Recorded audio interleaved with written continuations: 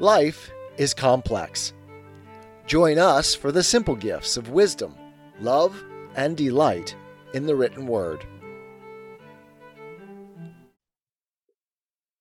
Paradise Lost by John Milton, Book 9, lines 990 through 1189. Adam completes the fall. So saying, she embraced him, and for joy tenderly wept, much won that he his love had so ennobled as of choice to incur divine displeasure for her sake, or death. In recompense for such compliance bad, such recompense best merits from the bough she gave him of that fair enticing fruit with liberal hand. He scrupled not to eat, against his better knowledge, not deceived, but fondly overcome with female charm. Earth trembled from her entrails, as again in pangs, and nature gave a second groan. Sky lowered, and muttering thunder, some sad drops wept at completing of the mortal sin original, while Adam took no thought eating his fill, nor Eve to iterate her former trespass feared, the more to soothe him with her loved society, that now, as with new wine intoxicated both, they swim in mirth, and fancy that they feel divinity within them breeding wings, wherewith to scorn the earth. But that false fruit far other operation first displayed. Carnal desire inflaming, he on Eve began to cast lascivious eyes, she him as wantonly repaid. In lust they burn, till Adam thus 'gan Eve to dalliance move. Eve, now I see thou art exact of taste, and elegant, of sapience no small part, since to each meaning savour we apply, and palate call judicious. I the praise yield thee. So well this day thou hast purveyed, much pleasure we have lost, while we abstain from this delightful fruit, not known till now true relish, tasting. If such pleasure be in things to us forbidden, it might be wished for this one tree had been forbidden 10. But come, so well refreshed, now let us play, as meet is, after such delicious fare. For never did thy beauty, since the day I saw thee first and wedded thee, adorned with all perfections, so inflame my sense with ardor to enjoy thee, fairer now than ever, bounty of this virtuous tree. So said he, and forbore not glance or toy of amorous intent, well understood of Eve, whose eye darted contagious fire. Her hand he seized, and to a shady bank, thick overhead with verdant roof embowered, he led her nothing loath. Flowers were the couch, pansies and violets and asphodel and hyacinth, earth's freshest, softest lap. There they their fill of love and love's disport took largely, of their mutual guilt the seal, the solace of their sin, till dewy sleep oppressed them, wearied with their amorous play, soon as the force of that fallacious fruit, that with exhilarating vapor bland about their spirits had played, and inmost powers made air, was now exhaled, and grosser sleep, bred of unkindly fumes, with conscious dreams encumbered, now had left them. Up they rose as from unrest, and each the other viewing, soon found their eyes how opened, and their minds how darkened. Innocence, that as a veil had shadowed them from knowing ill, was gone. Just confidence, and native righteousness and honor, from about them, naked left to guilty shame. He covered, but his robe uncovered more. So rose the Danite strong, Herculean Samson, from the harlot lap of Philistine Delilah, and waked shorn of his strength. They destitute and bare of all their virtue. Silent and in face confounded, long they sat, as strucken mute, till Adam, though not less than Eve abashed, at length gave utterance to these words constrained. O Eve, in evil hour thou didst give ear to that false worm, of whomsoever taught to counterfeit man's voice. True in our fall, false in our promised rising. Since our eyes opened, we find indeed, and find we know both good and evil. Good lost, and evil got. Bad fruit of knowledge, if this be to know, which leaves us naked thus, of honor void, of innocence, of faith, of purity. Our wonted ornaments now soiled and stained, and in our faces evident the signs of foul concupiscence, whence evil store, even shame, the last of evils. Of the first be sure then. How shall I behold the face henceforth of God or angel, erst with joy and rapture so oft beheld? Those heavenly shapes will dazzle now this earthly, with their blaze insufferably bright. Oh, might I here in solitude live savage, in some glade obscured, where highest woods, impenetrable to star or sunlight, spread their umbrage broad and brown as evening.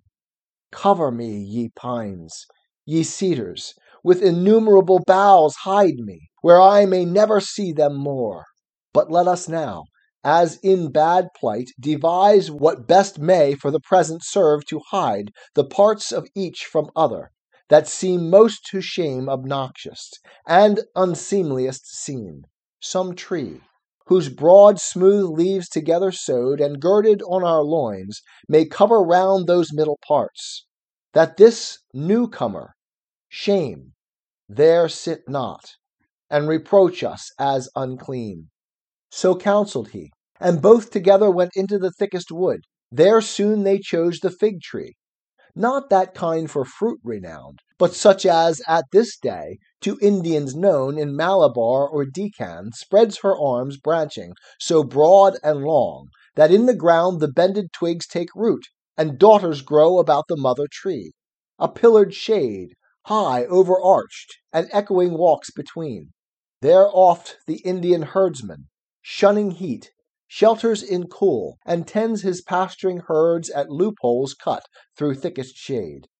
Those leaves they gathered, broad as Amazonian targa, and with what skill they had, together sewed, to gird their waist. Vain covering, if to hide their guilt and dreaded shame.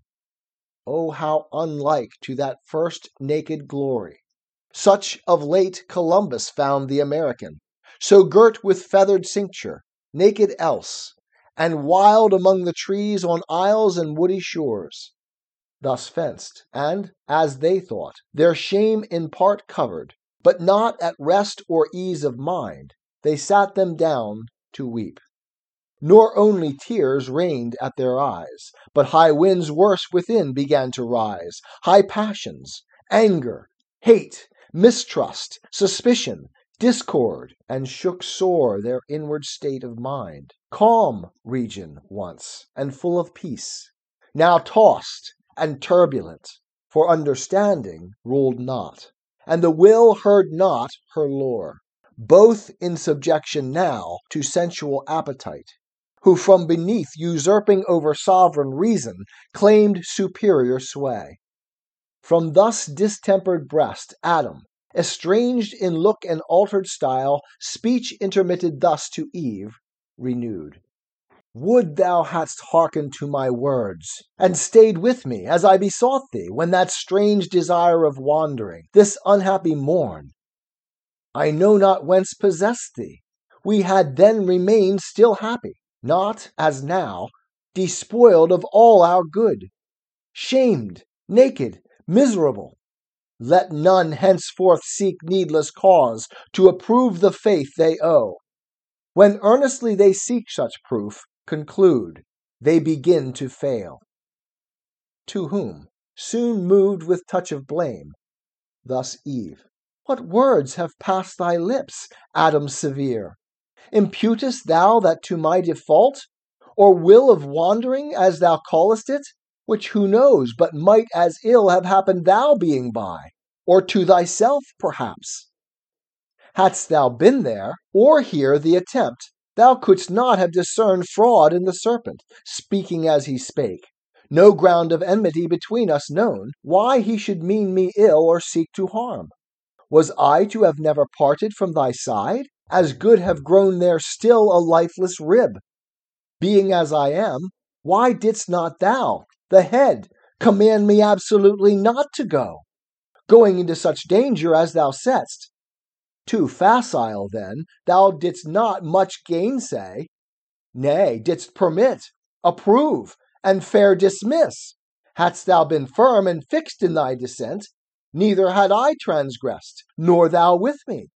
To whom, then first incensed, Adam replied, Is this the love? Is this the recompense of mine to thee, ingrateful Eve, expressed immutable, when thou wert lost? Not I, who might have lived, enjoyed immortal bliss, yet willingly chose rather death with thee. And am I now upbraided as the cause of thy transgressing? Not enough severe, it seems, in thy restraint. What could I more? I warned thee, I admonished thee, foretold the danger, and the lurking enemy that lay in wait. Beyond this had been force, and force upon free will hath here no place. But confidence then bore thee on, secure either to meet no danger, or to find matter of glorious trial. And perhaps I also erred, in overmuch admiring what seemed in thee so perfect, that I thought no evil durst attempt thee. But I rue the error now, which is become my crime, and thou the accuser. Thus it shall befall him, who, to worth in women over-trusting, lets her will rule. Restraint she will not brook, and, left to herself, if evil thence ensue, she first his weak indulgence will accuse. Thus they in mutual accusation spent the fruitless hours, but neither self-condemning, and of their vain contest appeared no end. 'Tis the gift to be simple, 'tis the gift to be free, 'tis the gift to come down where we ought to be, and when we find ourselves in the place just right, 'twill be in the valley of love and delight. When true simplicity is gained, to bow and to bend, we will not be ashamed. To turn will be our delight, till by turning, we come round right.